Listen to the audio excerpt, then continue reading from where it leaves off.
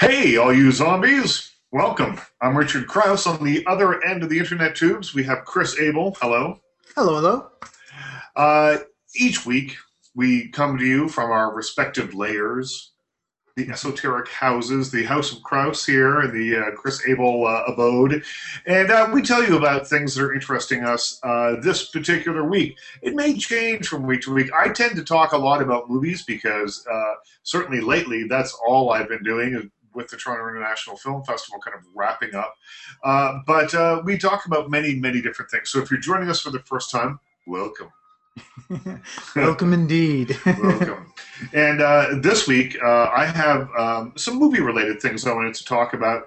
One is a hangover, a holdover, really not a hangover, although one of the characters in this film has a great many hangovers during the film. That's awesome. I wanted to tell you about The Master a little bit later on. Okay. And then I also wanted to talk about movie lines. There's been a new poll done about the world's best movie lines, and I wanted to talk about that a little bit. All right, What that's have awesome. you brought along? Well, speaking of hangovers, it's a great sort of, continuation on from our Movie Pistols at Dawn contest last week. Now, we had ended the actual episode with it being about the best TIFF discovery because that was the only thing I could think of at the time. But then afterwards, I realized that you and I had shown off barf bags. And wouldn't that be a much better competition, I thought? Who had the better barf bag? The coolest barf bag, Yeah. Well, and based on checking the poll on heyallyouzombies.com, where you can always vote on our polls and give us any kind of feedback. Unfortunately, we didn't get any stories about vomit or barf bags. I was looking. I don't know that I'm terribly upset by that. Okay, but I'm happy to announce that actually you won with the best barf bag. For Mark of the Devil. And I have to admit, although I think mine had the prettier pictures, yours had the better lines on it. Yeah. I mean, mine has some age to it as well. I mean, you've had yours for a number of years. Mine looks like it's about 40 years old or something like that. But yours is in glass. I mean, you know, that's Die Hard. That's passion. It's hanging on the wall. Mine's kind of hidden in a bookshelf somewhere, you know? Yeah. No, I've got a barf bag on display. Thank you. Thank you, Mike. The interior, that's why I'm a film critic and not an interior designer. I think there's a perfect example of that right there. Now you need to get some like fake vomit, and I think you just place it next to the actual frame and sort of claim that this is also from 1969 or 1970, I think the movie was. Listen, you might be onto something there. And then you got to get something to do with dogs and get some fake doggy doo-doo and put that up next to it. You know, that would be a nice listen, maybe next to the big painting, which I'm not allowed to have in here, the PMC, my preferred movie companion, is not allowing me to get what I want, which is the giant picture of the dogs playing cards. Oh, I love awesome. That. I love that painting, and it would look great right here. I mean, fantastic right here, but it's not going to happen. What about that variation I sent you once on Facebook? It's a painting that someone did fantastic of Predator and Alien playing chess. Would that not be a little more sophisticated for the tests? Listen, I might have a better chance of getting that in here, but only by about that much. Like really. She's been good. I mean, the barf bag. You know, the barf bag is an example. There's like little Andy Warhols everywhere. There's a lot of things in this house that a lot of people wouldn't really want to have around. The dog's playing cards. That's an extreme example, and she had to draw the line somewhere. And I don't blame her. Otherwise, there'd be no room to move in here. I would have the place filled up with esoterica. Right. Well, lately I've been thinking a lot about dream homes, the kind of things that if you did have complete freedom, you could have your own home, put whatever that you want in it, but also just in terms of resources, not money, but in that fantasy, like when you're a little kid. I know that myself and my friends used to sit around and dream about one day when we're older and we finally have gotten rid of the family and the parents, and we've got our own place. All the kind of things that we would have, from pinball machines to, instead of having a refrigerator like Tom Hanks in Big, you'd have just a vending machine of a big Coca-Cola machine. It's a good idea. Yeah, stuff like that. But I've been sort of going through an adult version of that lately, partly because of this new technology that was just unveiled in New York last week called the Low Line. I'm going to pull up an image here to show you exactly what I'm talking about. There it is. All right, so this is pretty wild. This strikes me as being a fantasy. And what it is a group of architects have created an underground forest. Right. So in large cities, New York, Hong Kong is also an excellent example. You have sections of the city where they were poorly planned from an early planning perspective. Right. There's not a lot of vegetation. Toronto, I'm happy to say, is actually pretty good in that department. I went for a helicopter tour of the city once and was amazed by just how many green parks we really have. Right. But their idea was that you could, by using basically large solar mirror collectors, and let me see if I got a photo of it right here. So you would have a set of these that would be embedded in the surface of the ground, collecting sunlight. Right. And then that would pump it down to what you're seeing here, which is sort of the opposite version. That's actually in the ceiling of the underground cavern. And that would radiate sunlight outwards so that it would create sort of an artificial sun. And then from there, you could actually go underground, and I'll return to the first image. And then turn it into an old person living underground completely with artificial sun.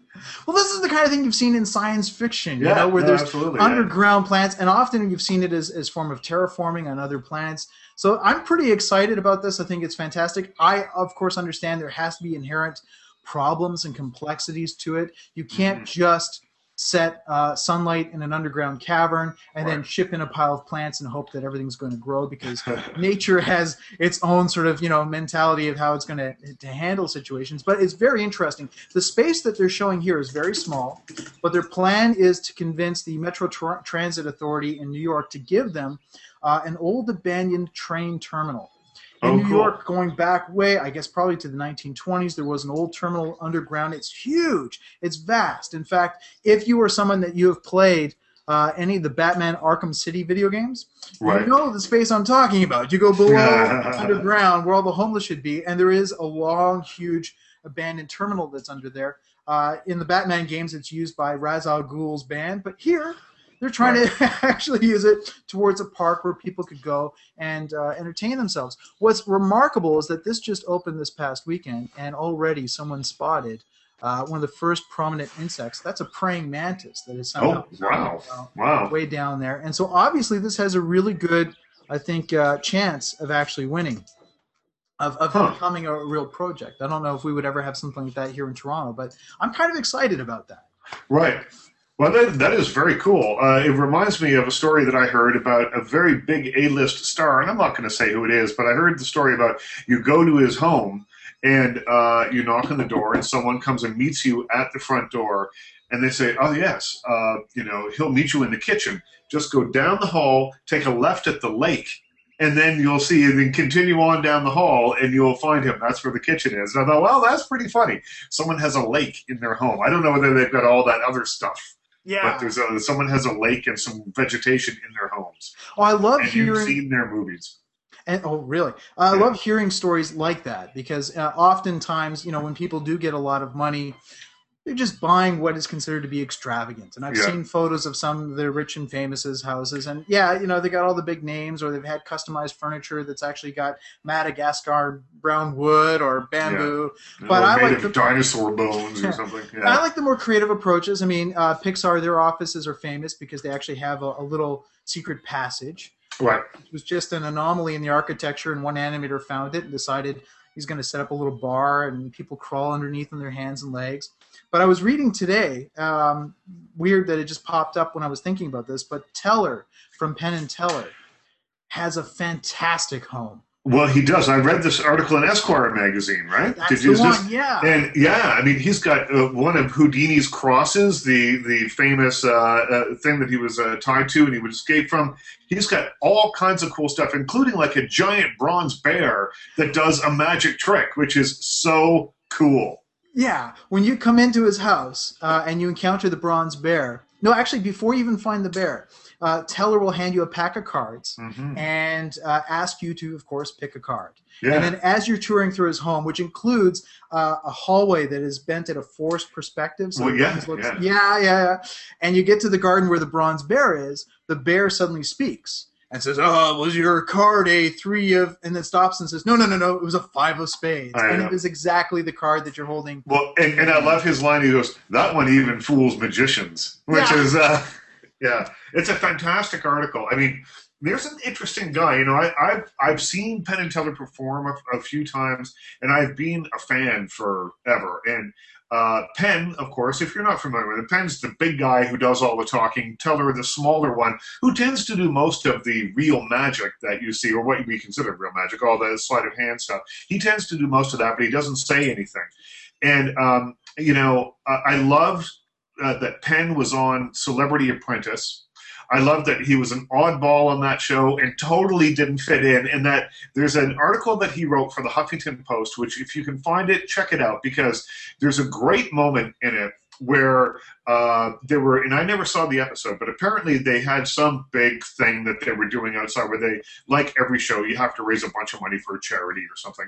And so he manages to convince the Blue Man Group and Teller to make an appearance. And they come in and they're sort of in a parade and they take money and they just throw it around. They throw it in the air. And there's a brass band playing. I think there's all sorts of things happening.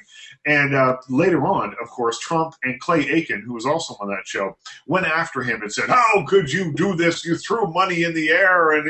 And he said, in this article, he said, what I loved about that moment, what was so kind of life-affirming about that moment, is that people like Clay Aiken and Donald Trump will never understand me. They will never understand the art that went into creating that little piece of performance. And he said, that's what made me the happiest about being on that show. It's a fantastic article. And I had always admired their skill as magicians and as showmen. I knew I was always a huge Penn Jillette fan. I just never really knew why until I read that article.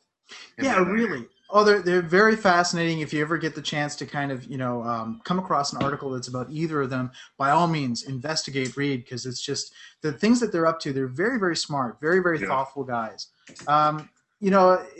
This week I was bantering back and forth on Twitter with Dan Riskin, who's the co-host for Daily Planet. Right. Partly because he's a bat expert. He's a mammologist. Toronto's full of mammalogists. We've got Brock Fenton. We've got Burton Lamb at the Royal Ontario Museum. It's insane the number of people who are into bats. And online, like my Facebook account is just constantly full of stuff about bats. But what's interesting about the guys who are into bats is there's this odd trend that's been happening. And he recently sort of tripped across it on his show in Daily Planet. Was he went to Europe to go and investigate a new species of bat. There was research being done on how bats make their sound. They had this weird kind of funnel-like membrane on their mouth. Right. When they get there, they're investigating it in a bat cave that has been set up with disco lighting.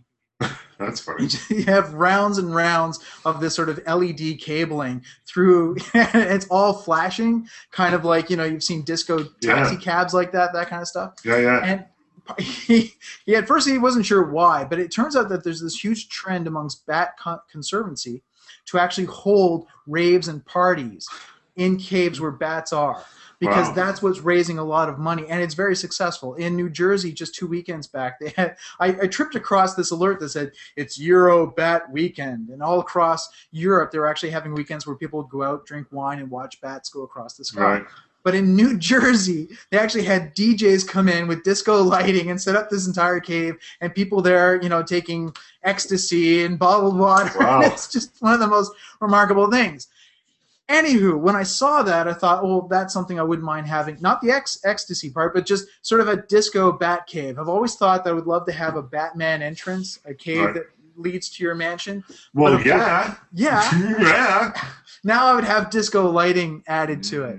And the other thing I want to have in my fantasy home one day is this cool thing that I just found out about again through all the bat people on my Facebook account. But this amazing discovery that has been made, which is, let me pull up the image here. What you're looking at are two things. It's a bat. It's a woolly bat that eats insects. And then on the right is a carnivorous plant called the pitcher plant. Oh. Now that's cool because it doesn't. I mean, it looks like a piece of jewelry or something almost. That the plant. The plants are called pitcher plants because their shape is kind of like a pitcher of water or a pitcher of Or a lemonade. picture frame almost, maybe. I don't know. Yeah. I'm stretching it a little bit there, yeah. And the idea is that traditionally with pitcher plants, insects sort of fall into it, and at the bottom are all the digestive juices that we associate with carnivorous plants. Right. But we're finding out that this is really crazy. In this case, these bats actually sleep inside these plants by day and then fly out like they would. So this plant has become this bat's cave. Wow. Which is just remarkable. And the relationship here is that when the bat comes home, and he goes head first, so he's hanging upside down from the lid of the plant, hanging inside that pocket that you see there. While he's living there and sleeping there, he ends up, of course, going to the bathroom. And so the plant is living off of his droppings. Oh. That's the trade-off. The plant's both a home and a toilet for the bat. Wow. The bat, leaves, and that's the crazy relationship. There's a horror movie waiting to be made about that. Like just a giant man-eating plant home to bats, and yeah, I love it. Well, I'm thinking I want like one day to have a house that has those beautiful stone gargoyles up on the top. And how great would it be to have a garden of little pitcher plants where bats sleep there by day and then they fly out at night? I don't know how I feel about that, really. I'm not sure I find that great. I don't know. Well, I wanted to talk about a movie called The Master.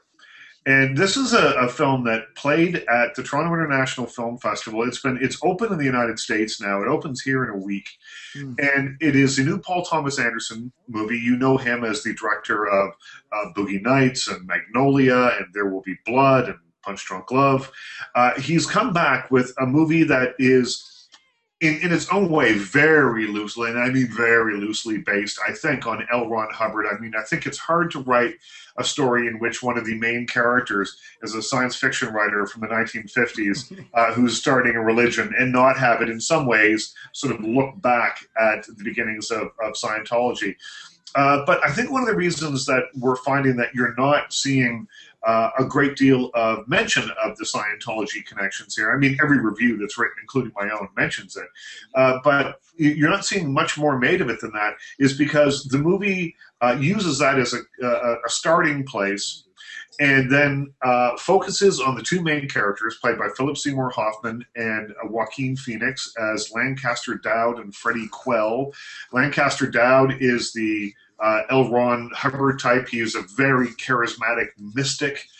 Some would say charlatan, maybe. Others would say unlocker of human potential. And Joaquin Phoenix plays a World War II seaman who is quite clearly, this is set in just after the World War II, he's quite clearly suffering from post-traumatic distress. That wasn't called that back then. It was just a nervous condition. He is an alcoholic who makes his own liquor out of paint thinner and Lysol and whatever else he can find. And when their paths cross, it becomes a story about fathers and sons. It becomes a story about protege and mentor. It becomes a story, almost an Oedipal story. There's so many different ways of looking at this. But the reason that I wanted to talk about it today isn't so much about any of that, to tell you about the story, because frankly, this movie isn't really about telling a story. This story is more about the connection that these two people have and the remarkable performances that they both give. So I'm going to throw on the screen a picture of Joaquin Phoenix, just in case you forget what he looks like. There he is. This is Joaquin. This is before he meets Lancaster Dodd. He is a photographer in a San Francisco department store. I think this was probably fairly common in those days, where you had people who would take photographs and sell them back to you, portraits and that kind of thing. He's good at it, except that he's not very good with people, so that leads into trouble, and eventually he ends up connecting with Lancaster Dodd. But I have to tell you that Joaquin Phoenix, who's been gone off our radar for about 4 years now, he had that terrible documentary in the middle there somewhere, I'm Still Here, which was a mockumentary or was it a real doc about someone who was really falling apart? It's hard to know, and nobody really knows. Directed by Casey Affleck. It's pretty hard going. It's not an easy or particularly entertaining film to watch. And people thought maybe that was it for him. And then he comes back in this and delivers the most ferocious, untamed, feral performance I've seen in a movie in years. This is an astonishing performance. This isn't just, oh, he's going to win an Academy Award. This is certainly the best performance of the year, if not one of the best performances I've seen in the last 10 years. It is really, truly remarkable. And Philip Seymour Hoffman, in any other film, you would watch the performance that he gives and go, well, there's nothing better than this, except he's acting opposite Joaquin Phoenix in this. And I don't know if Joaquin will ever find another project that allows that plays to the strengths in the way that this movie does. It allows him to be unhinged. It allows him to go to places that maybe he's never gone before. It reminds me of Marlon Brando, early Marlon Brando. It reminds me of Raging Bull era Robert De Niro. And we see, if you look at the careers of those two men after, very significant performances, there just isn't that amount of this kind of material out there to continually feed to continually come up with interesting movies like this. But if you have a chance in the next couple of weeks, if you're living in the U.S., I've just put up this. This is one of the posters for the movie. It's called The Master. Check this out. Paul Thomas Anderson. If you can, see it projected in 70 mil, as I did during the Toronto International Film Festival, because it is so beautiful and so big and so detailed on 70 mil. Not that many theaters are equipped to handle it there, but it's really worth having a look at. And the performances, honestly, I've saw it. Well, it's just been a few days now. It's been 3 or 4 days since I've seen it. I can't get it out of my head. It is fantastic stuff. And Joaquin Phoenix, if he never makes another movie, he retires every now and again. I don't know how old he is, 30. He retires every now and again from film, and then he comes back. If he never makes another movie after that, he will, I think, from this point on, be considered one of the great film actors. That's amazing. That's quite a recommendation. Yeah. I mean, don't go for the story. No. Because you will, there is definitely a story, but it's more, it's impressionistic, and it's not something that wraps up neatly at the end. And it's not something you're going to walk out of there going, man, I enjoyed that, because it's not the kind of movie that you really enjoy. It's the kind of movie that you sit back and you're a little overwhelmed by, I think, often while you're watching it. And I'll tell you, it's one of the most phenomenal experiences I've had in a movie theater in a very long time. Would you say that there's kind of a parallel almost between, I can't remember the name of the actor from My Left Foot, Daniel Day-Lewis, who won an Academy Award starring in Paul Thomas Anderson's last film, There Will Be Blood.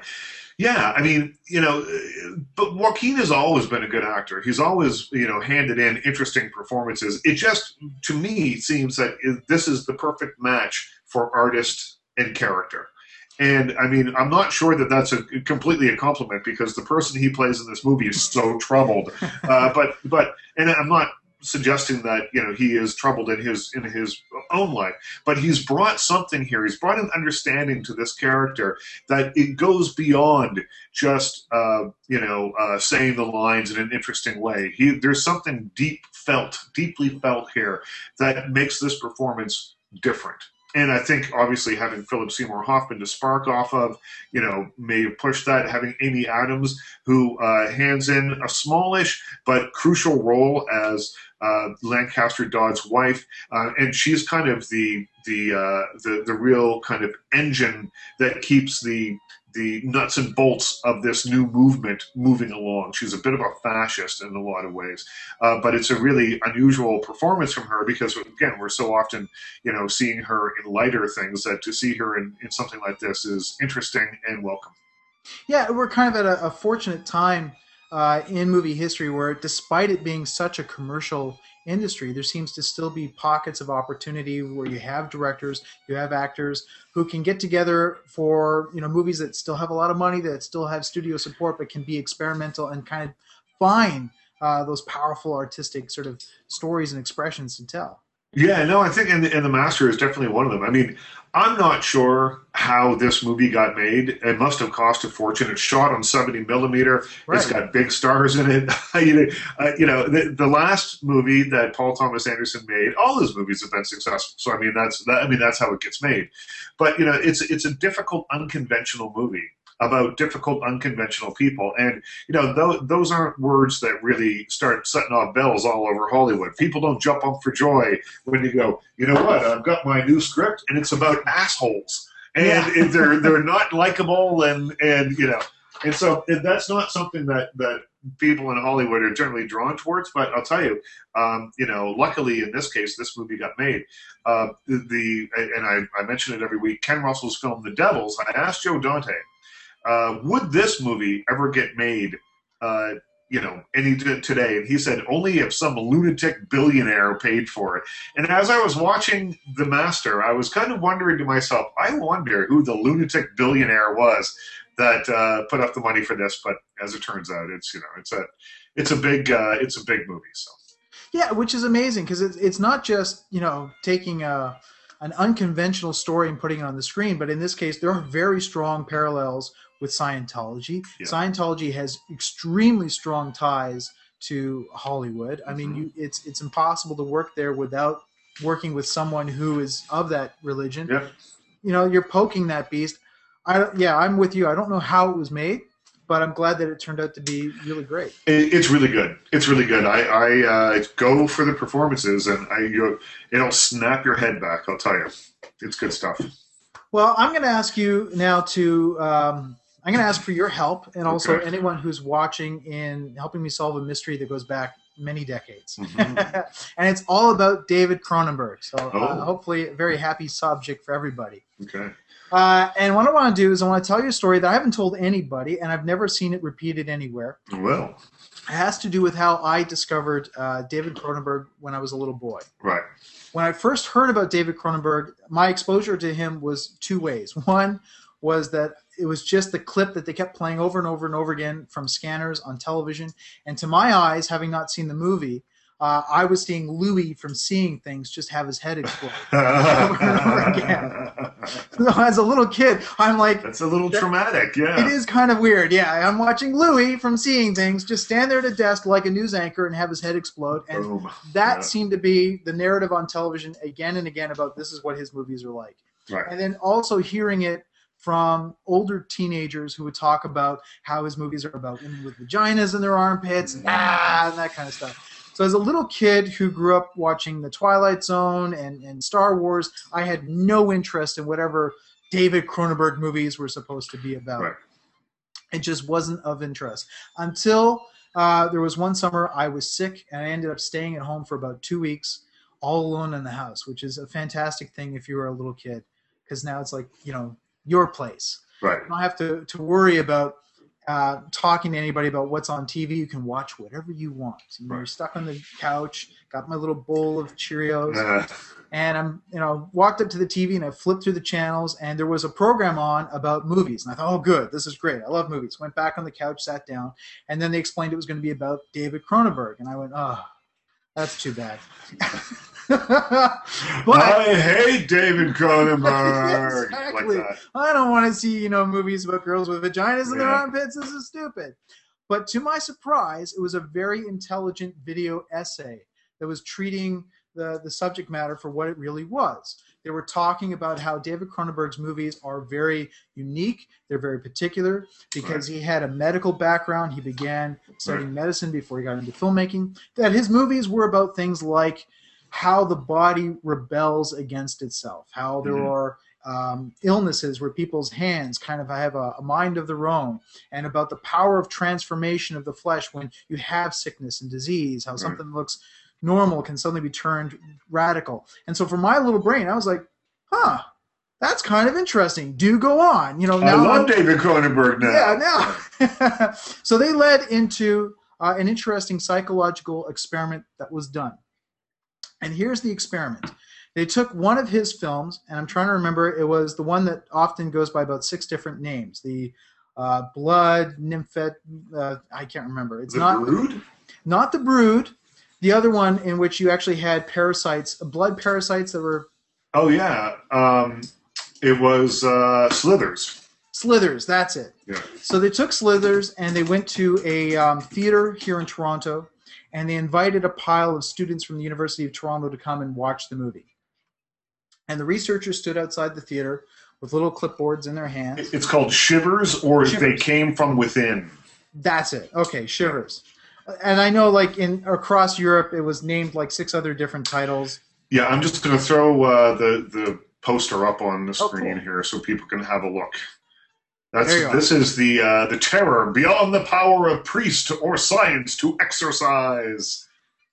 Yeah, a very frightening movie that was beyond what typical horror was, because it involved parasites invading your bodies and transferring from one person to the other. There was a sexual component to it, kind of like transmission of sexual diseases. Mm-hmm. So because of that nature, these researchers wanted to see how teenagers responded to it. And they showed the movie to a pack of students from the University of Toronto, stood outside with their little clipboards and waited for the movie to end. Right. The movie ended. The students came filing out one by one. They stopped them and said, what was your reaction? What did you think? Did you associate this and that?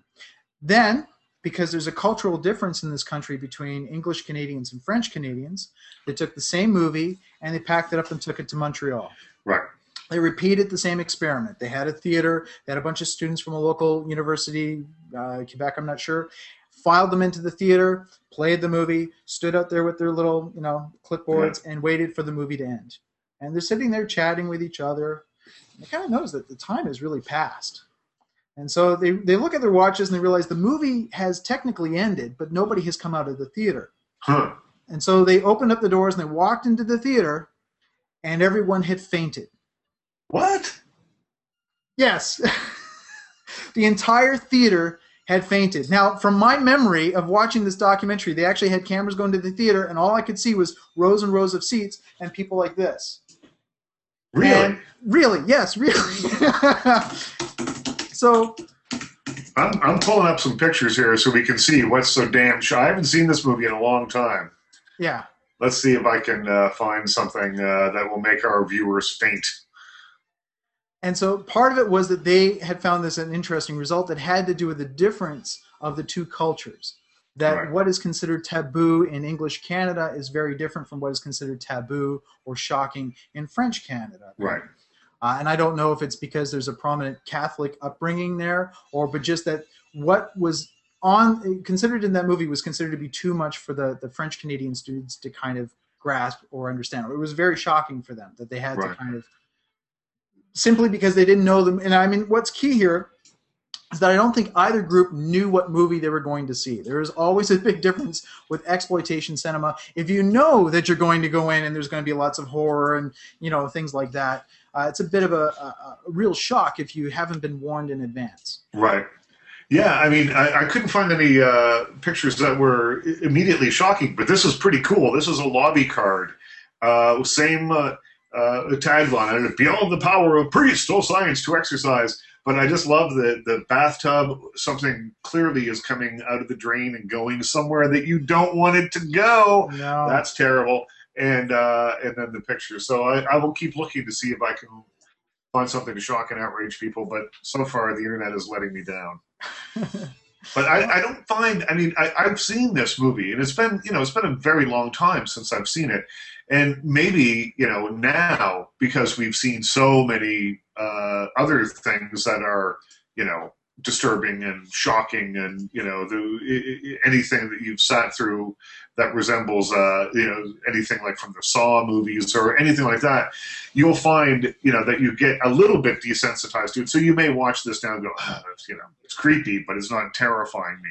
But I would like to know exactly what it was that made people pass out. I mean, you have to keep in mind that this was only, which I guess explains the tagline about the priest and exorcism.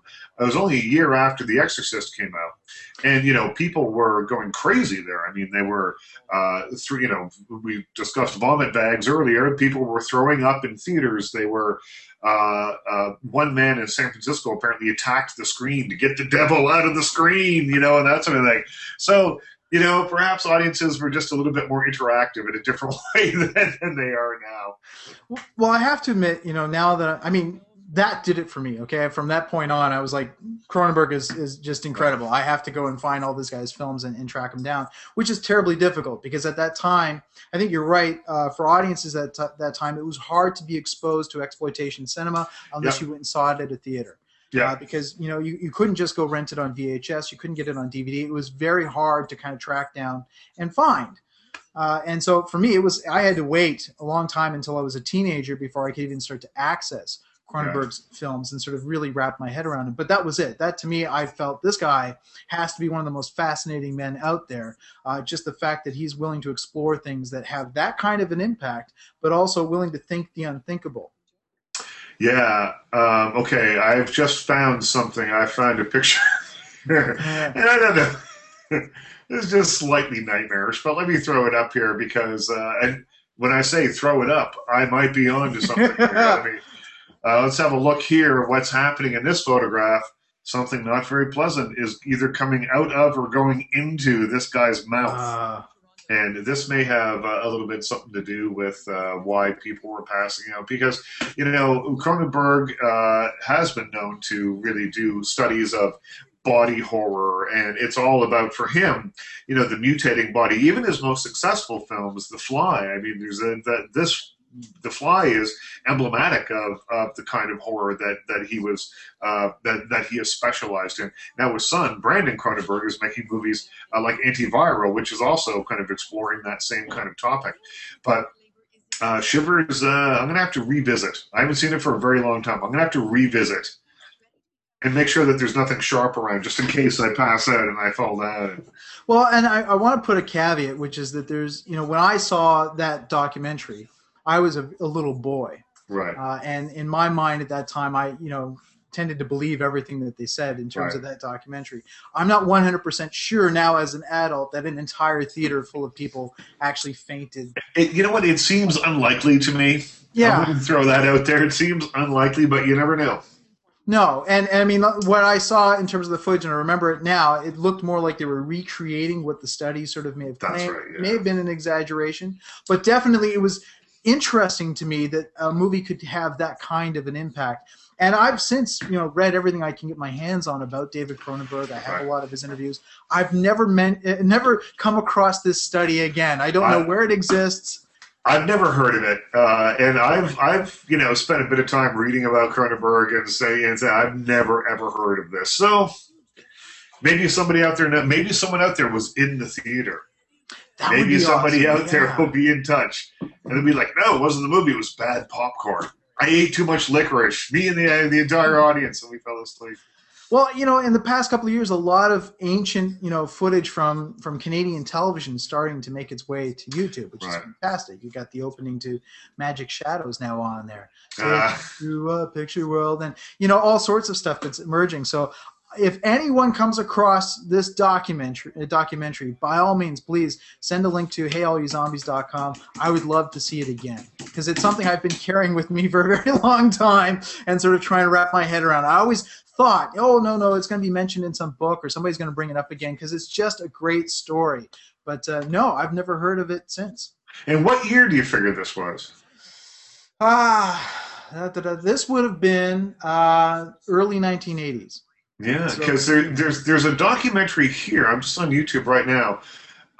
It looks like 1986 called Long Live the New Flesh, which I don't think I've seen. I don't think I've seen this, but that seems a bit too late, right? Yeah, I think that's a little too late. All right. We will keep looking.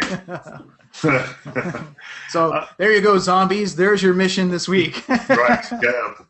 I wanted to talk about movies that make an impression, or I guess specifically movie lines that make an impression. There's been a new poll done. I mean, these things are done all the time, right? Once a year, once every couple of months, it seems like someone's done a new poll. This one is Sky's film streaming service Now TV has asked hundreds, thousands of people, doesn't say, what their favorite movie lines are. And the 10 most famous, memorable catchphrases starting at the bottom with 4.15%. No, Mr. Bond, I expect you to die.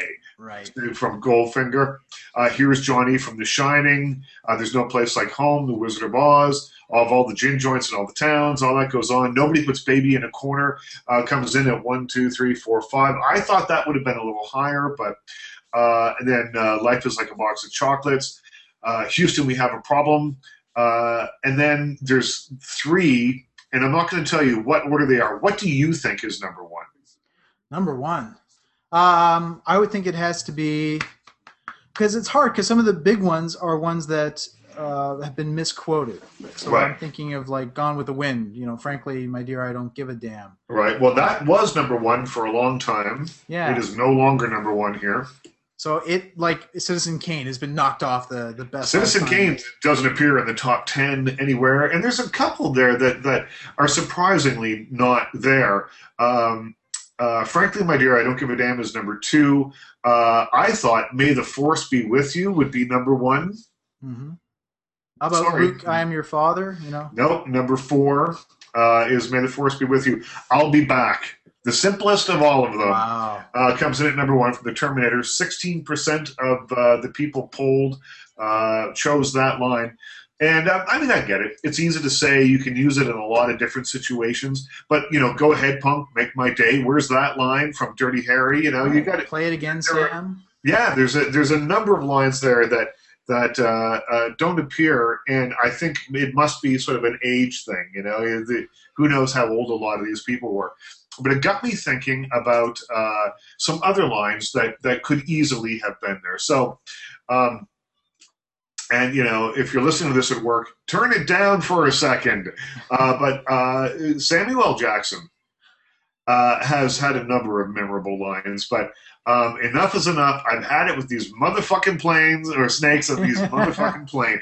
That one is a classic line, I think, from a movie that was like a sensation online. Remember the sort of ramp up to this? It went crazy. All anyone could talk about online. Everybody on Dig was like, "This is going to be the greatest movie of all time." This is going to be the craziest movie ever, and then nothing. I mean, it came out to a resounding thud, and so I was a little surprised by that when it came out to such disinterest. But I think, and this is what I wrote at the time, like Edith Piaf's La Vie en Rose, the first verse of Howl by Allen Ginsberg, Angelina Jolie's Lips, Dylan's Subterranean Homesick Blues, or Delicate Chocolate Flecks and Mint Ice Cream, the sound of Samuel L. Jackson saying motherfucker is sublime. No one says it quite like him. It is as artful as Pavarotti's High C and a lot less showy than Cirque du Soleil. It is his pietà, and in Snakes in a Plane, he uses it sparingly but very effectively. That was my take on that line. So I would have liked to have seen that line up there. Thank you. Thank you very much. I would have liked to have seen that line up there. There are a number of lines that I've always loved, but they're not particularly quotable, or they you don't hear them very often. And I think one of the things that makes a great movie line, and we discussed this a while ago, how there's an algorithm now to try and figure out which lines people are going to really be drawn to. But there's a line in the movie Crazy Heart. Do you remember this one? Jeff Bridges an Academy Award a couple of years ago, or 3 years ago now. And so he and Maggie Gyllenhaal are in a hotel room together, finally. And he's a musician, an itinerant musician. He's a drunk who's been on the road forever. And she's a journalist who wants to interview him. And then romance happens.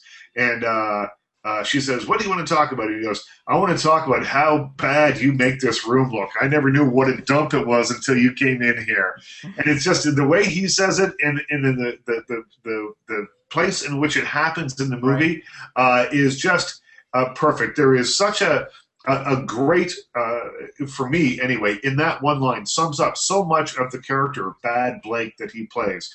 He was kind of a rascally charmer, someone who knew how to, he was at one point a great songwriter, so he had a way with words.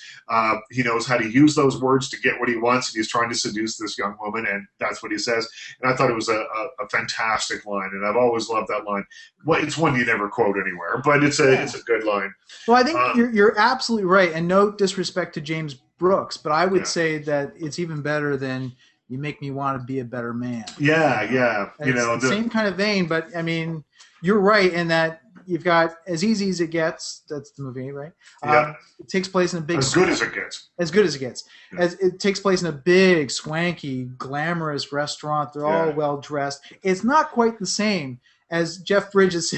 Yeah, in a crappy little hotel room. Oh. Yeah. But it's good stuff. And then Chris Christopherson, I interviewed him years ago on stage. When we just talked about his career, I was giving him a Lifetime Achievement Award. And then we talked for a very long time on stage. And he reminded me of a line from Pat Garrett and Billy the Kid. And Billy the Kid, played by Chris Christopherson, is about to shoot a deputy, a police officer, with a shotgun that's been loaded with dimes, old silver dimes. And so they didn't have any buckshot, I guess. And he loads the thing, and he's about to shoot it, and he says to the guy, "Keep the change, Bob." Boom! Which, again, is one of those lines. It's simple enough, but I guess the situation is so specific. You're not going to get a chance to use that very often, but it is a good line. A great closing line from the movie Easy Rider, Captain America. Peter Fonda says to Billy, played by Dennis Hopper, "We blew it." If you've seen Easy Rider and you sort of have the idea of what that movie's about and what it stands for and what it was supposed to be all about, that last line is a classic. I'm just having a look through. I loved a movie from a few years ago now. I think 2010, 2009, called The Runaways. And it starred Kristen Stewart and Dakota Fanning as two members of the all-girl band, The Runaways. And Michael Shannon, who is such a fantastic actor, played Kim Fowley, who's a real-life record producer. He's still alive, still kicks around, but he was a character, Sunset Boulevard character, who produced a lot of records. He wrote the song Alley Oop, I think, in the 50s and had a big hit with that. But I love, in the movie, it's glam rock era, so he's painted his face in sort of a David Bowie-esque kind of way. And he's a huge statuesque man. And he comes up to Joan Jett, played by Kristen Stewart, and he goes, "I'm Kim Fowley, record producer. You've heard of me." It's a great way to introduce yourself. I don't know. These are just stories that or lines that sort of I picked up over the years that I like. Yeah, I like the one from, is it Good, the Bad, and the Ugly? I don't know. I'm not sure. It's, if you have to shoot, shoot, don't talk. That's right. Yeah. Which I think is a great lesson. I mean, not only was that wonderful because it was actually a movie commenting on other movies. Right. Because up until that time, everybody had a huge, long soliloquy or speech that they gave before they would kill the blow, and for him to just simply say, "Look, that's in real life that doesn't work. If you have to do the dirty deed, just do it." Yeah. Well, it reminds me. There's a lot of. I made up a list here of lines that begin with "if I'm" or "if I don't come back." There's 1,000 of those, right? And what you just said reminded me of one of them in the movie Jesus Christ, Vampire Hunter. Yeah, I haven't seen that one. 2001. Jesus Christ says, "If I'm not back in 5 minutes, call the Pope," which I think is a pretty great line too. Well, yeah, that's 2001. Okay, so that's a reference to Big Trouble in Little China. Yeah. Oh, yeah. No, absolutely. Yeah. If you don't hear from us, call the president, which is full of fantastic lines. Jack Burton's all the reflexes. Yeah. No, that movie that's got some good stuff in it. Yeah. I'm just having a look to see if there's any. Oh, well, you people sit tight, hold the fort, and keep down the home fire, and keep the home fires burning. And if we're not back by dawn, call the president. Jack Burton, Big Trouble in Little China. Yeah. Jack Burton, man. I love that movie. Yeah. It's funny how it didn't get a lot of love when it first came out, but now it's like you can kind of judge a person if you're at a party. If they love Big Trouble in Little China, I can hang out with you all night. Yeah, no, absolutely. No, Big Trouble in Little China is one of those movies. I think that, again, I remember when it came out. I saw it in the theater, I guess, when it came out, but it certainly has a place in my DVD collection. It's a favorite. Well, when you talk about great movies of all time, for me, there are movies that qualify as being great. Let's say Akira Kurosawa's Yojimbo. Yep. And then there are movies that are more of a favorite. I've seen Highlander countless times. I can't. Yeah. But I would never say that they're both. Whereas you could convince me that Big Trouble in Little China is both great and a favorite film. There's something about it that transcends beyond its popcorn goofiness. It's too, everything comes together just too perfectly. I think that a movie like Jaws is that movie as well. Right. You know, Jaws is a movie that when it first came out was a popcorn movie. I went to see it in 1975. You're going to need a bigger boat, you know, all that, like, great lines, but it was a popcorn movie. And I most recently went to see it about a month ago. It was playing here in Toronto on the big screen. I hadn't seen it on the big screen in a while, and man, does it ever hold up. You know, this is a movie that will keep you on the edge of your seat no matter how many times you've seen it. It's still exciting. And I think I said this on the podcast one other time. After I saw it, whenever it was, a month or so ago, a guy walked out of there and he and he said, he'd been sitting a few rows in front of me, and he goes, "I thought the fish might win this time. I thought the shark might get it this time." But still, that's a movie that is still holds up really well. Meant to be a popcorn movie, meant to be, you know, just a little entertainment, but there's so much more going on in it that it's held up for, you know, 34, you know, whatever it is, 34, 35 years. All right. Well, we should end the show with a new movie, Pistols at Dawn. Yes, yes. You ready for this? I'm ready. So, because I talked about at the beginning of the episode about dream houses, I thought it'd be really cool to kind of pick out some dream houses from the movies, and there's plenty of them out there. It's hard to kind of pick one. Where to live? I'm doing a cheat. I'm doing a cheat here. I don't know, like quick little search. A quick little search. Just as a reminder, I mean. Oh, what's that? Sorry, you cut out for a sec. Now, if you have any suggestions. Okay. I guess we're having some technical difficulty. Yeah. If anyone has any suggestions as to what kind of topics we can tackle for movie Pistols at Dawn, or you have a suggestion for what you would consider to be a dream house, by all means, you visit our website, hailyezombies.com, put it in the comments or send us a reply on Twitter or Facebook, and we'll feature it in a future episode. The one I was thinking about is from Diamonds Are Forever. Bond film. And I feel bad for choosing it because it's almost like a cop-out. That's that circular building. Beautiful house. You get to the top. It's all concrete. Beautiful view of the landscape around. And then as they're standing there talking, boom, the floor starts moving back. Oh, yeah, you get that built-in pool, of course, with the sharks below. For me, I think that has captured my imagination a lot because I love the idea. And this is something the James Bond movies always did great because in the original Thunderball, Dr. No, you had that same idea where there would be a panel that would open up and you would see sharks and other sort of aquatic creatures. That ability to kind of live with the sea sort of invading your home. That to me really sort of captures my imagination. Of course, I don't know if I would want to have lasers on the sharks like they had in Austin Powers. You know, you might want to rethink that a little bit. Yeah, I don't know. I mean, for me, I think because I'm never actually going to live in this dream house, I would like to go inside. I think if I could choose a house from the movies that I'd like to sort of check out and have a look. This maybe is a bit of a cheat. It's not exactly my dream house, but I'd love to go to the Amityville Horror House and just see what it feels like, see what the vibe is in there. Because, you know, there have been so many stories over the years about this house, you know, the walls bleeding, all, you know, whatever, all the horror stuff. And then you have other people go, you know, nothing. I've lived here for, you know, people have lived in and out of this house for years, but nothing happening. I would like to go just see what the vibe is, see if you do get this sense of foreboding or if it is something that is completely just, you know, playing out in your head because the place has such a long and weird and troubled history. Okay, but would you be willing to go and do this during the day or do it at night? Oh, I'd go at night. Hell yeah, I'd go at night. I say that now because it's daylight outside and it's never going to happen. But yeah, no, I would go. I mean, people live there now. I mean, there's a video that I saw online recently of someone standing in front of the house, a very distinctive looking house, and taking photos and taking a video of it. And whoever it was, the owner, came outside and said, you know, listen, we don't mind 1 or 2 pictures, but come on, we live here. You know, and it's a daily thing that people are up taking pictures and snapping and I guess trying to see if, you know, they can see anything weird happening in the house. I don't know. But yeah, that for me would be like a movie tourism stop. I would like to go have a look at the Amityville Horror House. I think it would be cool just to sort of, you know, do that proverbially spend the night there all by yourself with a little sleeping bag up in the attic. Yeah, that's right. I don't know that that's going to happen.